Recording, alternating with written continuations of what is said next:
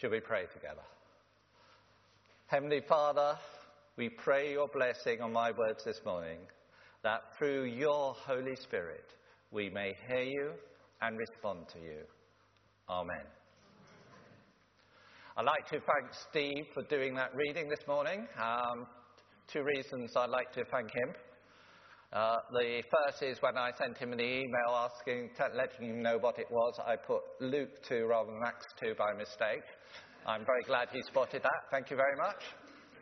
And the second thing is all those long names he had to, in different nations he had to pronounce.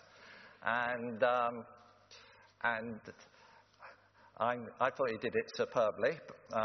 But I have a method when I get to biblical names like that, particularly in the Old Testament. And what I've learned is pronunciation is not one of my gifts. And therefore, I've learned is if you say whatever you say boldly, then people tend to think, oh, that's the way you pronounce it. It was Luther, I think, who said, if you're going to sin, sin boldly. So I have to confess that once I was preaching from the Old Testament, and I can't remember the name of the Bible character that I referred to quite a lot, but someone came up to me afterwards and said, Eddie, that was so useful. I suddenly realised for 20 years I've been pronouncing that name wrong. So thank you. And while we're doing thanks, I'd like to also thank all those who helped clean the church. We had a work party here yesterday. We had Derek organising some of the men to go up to high places and clean up there. And so a big thank you to everyone who served in that way. Thank you very much. Well, last week we were looking at Jesus resurrected and ascended. And now we move to focus our thoughts on the Holy Spirit. And I would like to start by looking at our reading in Acts today in the context of two journeys. And the first is the disciples' journey. We've followed through their journey as we've over the last few months of seeing how they were called by Jesus, they responded to Jesus. And as they were alongside Jesus, so Jesus taught them, he directed them, he guided them, he equipped them. And they were feeling they were knowing Jesus. They weren't quite understanding, but they knew Jesus and they knew they could rely on Jesus. And then there came the time of the crucifixion, which despite all the preparation Jesus had tried to get across to them, despite his teaching, there wasn't that grasp of quite what all this meant.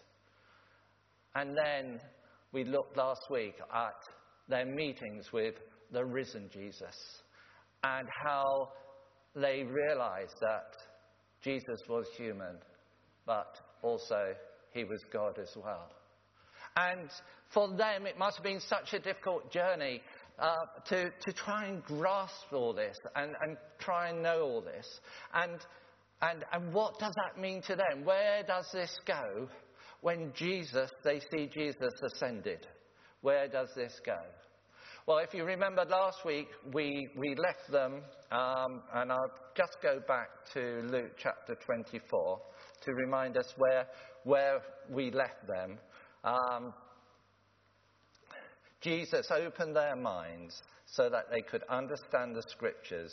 He told them, "This is what is written, the Messiah will suffer and rise from the dead on the third day, and repentance for the forgiveness of sins will be preached in his name to all nations, beginning at Jerusalem."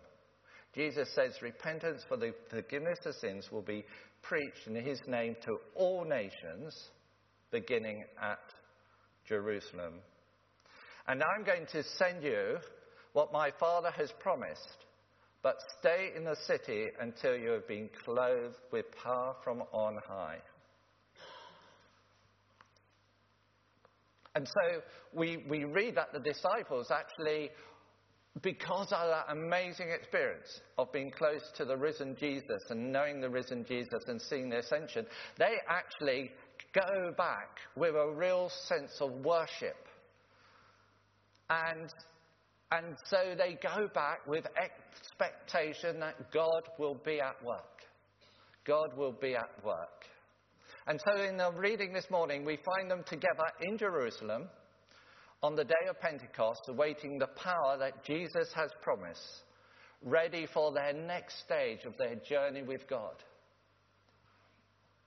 And it's the fact that it was the day of Pentecost that provides the context of the other journey I wanted to refer to. You have the disciples' journey, finding their relationship with Christ, finding their relationship with God, trying to understand the meaning and the significance of the crucifixion and the resurrection. And then having this promise of God's power within them, God's working through them. And it's the day of Pentecost that is significant, because I want to, through that, actually look at a parallel journey that was recorded in the Old Testament, the journey of the Israelites, God's people called out of Egypt. And we recall how they were enslaved by the Egyptians. They were people in bondage and slavery. And then God sends Moses, and God finds a route out for them to release them from that bondage, to release them from that slavery. And as he does so they have that time when they make the sacrifice of the lambs and mark the blood on the gateposts of their houses, so they know they will be spared.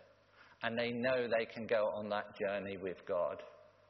And both the day of Pentecost and also the Passover, the Passover is when they put blood on the gateposts. So both the Passover and Pentecost were festivals that celebrated the provision of harvest. And of course, that was to that area of the world where they were. But to the Jewish nations, both Passover and Pentecost took on an entirely new meaning. Passover, the lamb sacrifice, Israelites released on their journey with God. So they passed through the Red Sea into the Sinai desert. And 50 days after the Passover, they come to Mount Sinai, where Moses receives the law, the Ten Commandments. And I saw this expressed as, on that day, 50 days after Passover, which was Pentecost, that's the day that God gave the law and the Ten Commandments to his people. God giving to his redeemed people the way of life by which they must now carry out his purposes. And so we have that journey of God's chosen people with the significance of both Passover and Pentecost. And we have the significance of Christ's sacrifice, likewise, so that we can come into that relationship with God and experience our own journey with God, leading to that time of Pentecost, when the Holy Spirit comes in a special way to renew and refill. And that becomes God teaching, directing his people. So we have a direct parallel there of the experience of God working through his chosen people through Exodus in the Old Testament, and the parallel there of God coming, Jesus being the sacrifice, and then at Pentecost, the time when God delivers his direction for his people and his direction of how he wants them to live. So we find that the disciples have been used to having Jesus alongside them, and as they were used to having Jesus alongside them guiding, so now they will have the Holy Spirit guiding, directing, teaching, empowering them, and working through them to fulfill God's purposes. And we find them gathered together in Jerusalem, expectant, but not sure what to expect. God's coming in power. what does that mean? What does that mean to me? Well, in Acts chapter 2, as Steve read, when the Spirit came, the Spirit came. Verse 2, suddenly a sound like the blowing of a violent wind came from heaven and filled the whole house where they were sitting. They saw what seemed to be tongues of fire that separated and came to rest on each of them. All of them were filled with the Holy Spirit and began to speak in other tongues as the Spirit enabled them. And so they knew that this was not something they were doing in their own strength. They had that assurance that no doubt this was God at work in them. They were at that point God reliant and reliant on the Holy Spirit. And so we see how the Holy Spirit then guides them out, and how this wonderful miracle of so many people from so many different nations, all Jews, were able to hear God speaking to them in their own tongue. So it wasn't just the disciples having this wonderful experience of God and God with them, but actually it was for a purpose. And the purpose goes right back to what Jesus has said, that the message of the gospel, God's message, will be made known to all nations. Now, this was a start, but immediately they're equipped for doing God's will. And so Peter, when he stands up and explains it, so does everyone? No. But so the message of the gospel is preached, and so people have that opportunity to turn to God. And that becomes the birth of the Christian church, with the Holy Spirit in Jerusalem, which God is going to prosper and grow. But already you have people coming to God who are going back to other countries. So it's like the birth of this vision that Jesus has given, that the gospel of Christ will be made known to all man. And that responsibility was the disciples. It's ours, but it's not done in our own strength. It's done through the work of the Holy Spirit, God's equipping for us. And as we read on throughout the book of Acts and the letters of the New Testaments, we see how the Holy Spirit works in and through the lives of those who turn to him. The wonderful equipping of the disciples, the wonderful healing.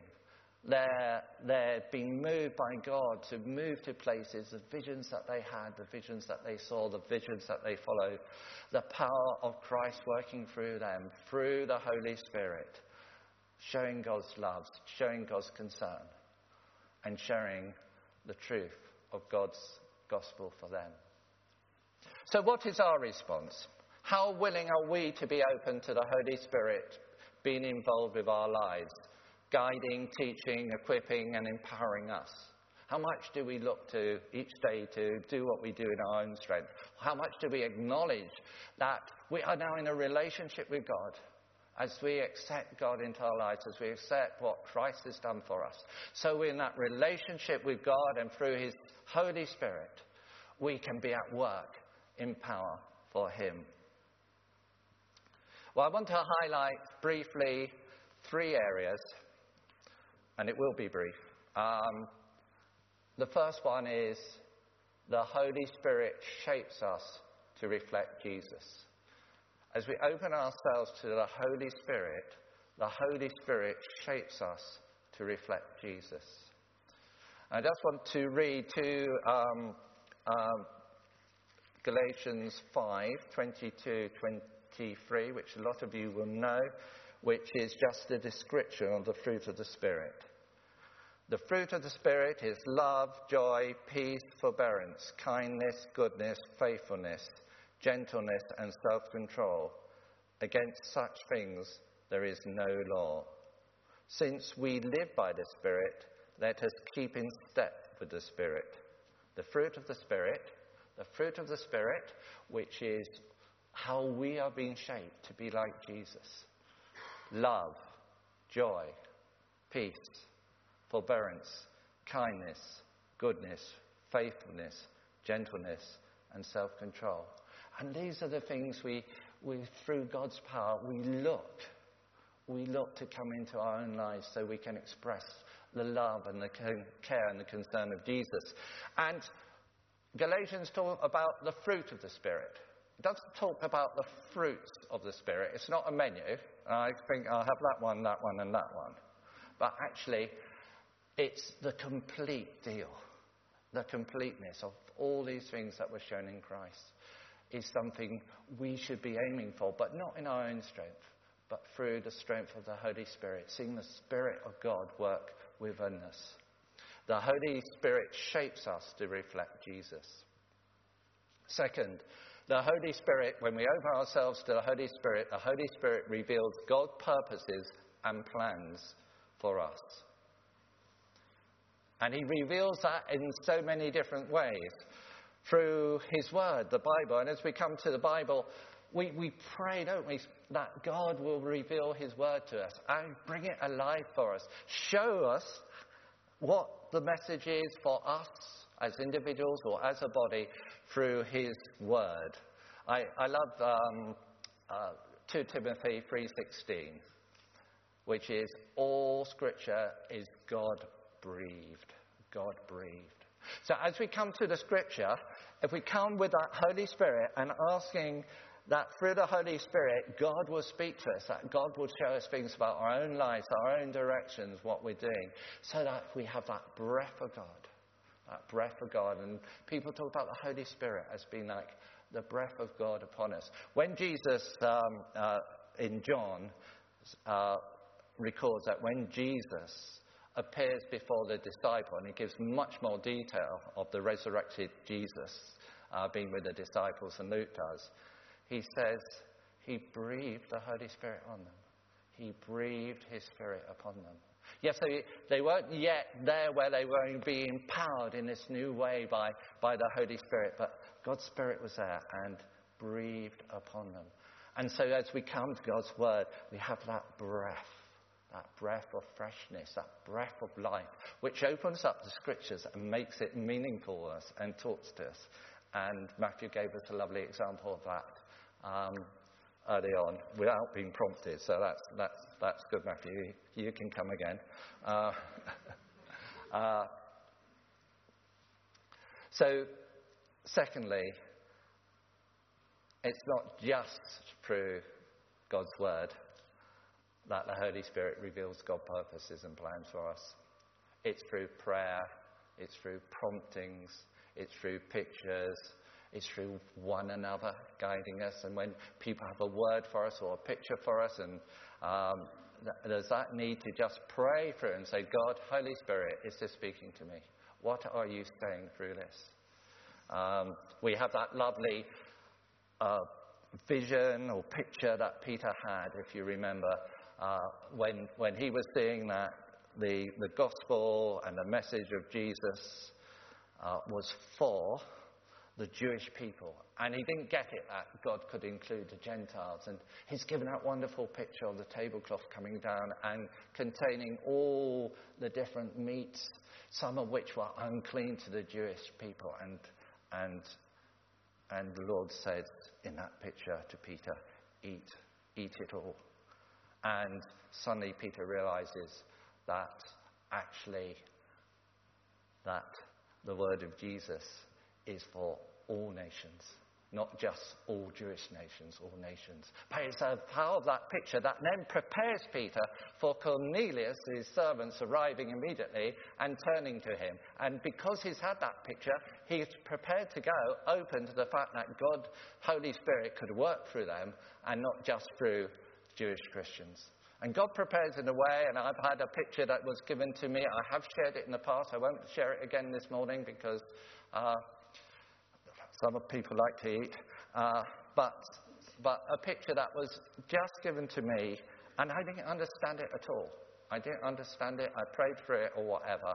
And then just 1 month later, something happened in my life, which suddenly meant that picture was so meaningful, and it sustained me through a very difficult time for 2 or 3 months.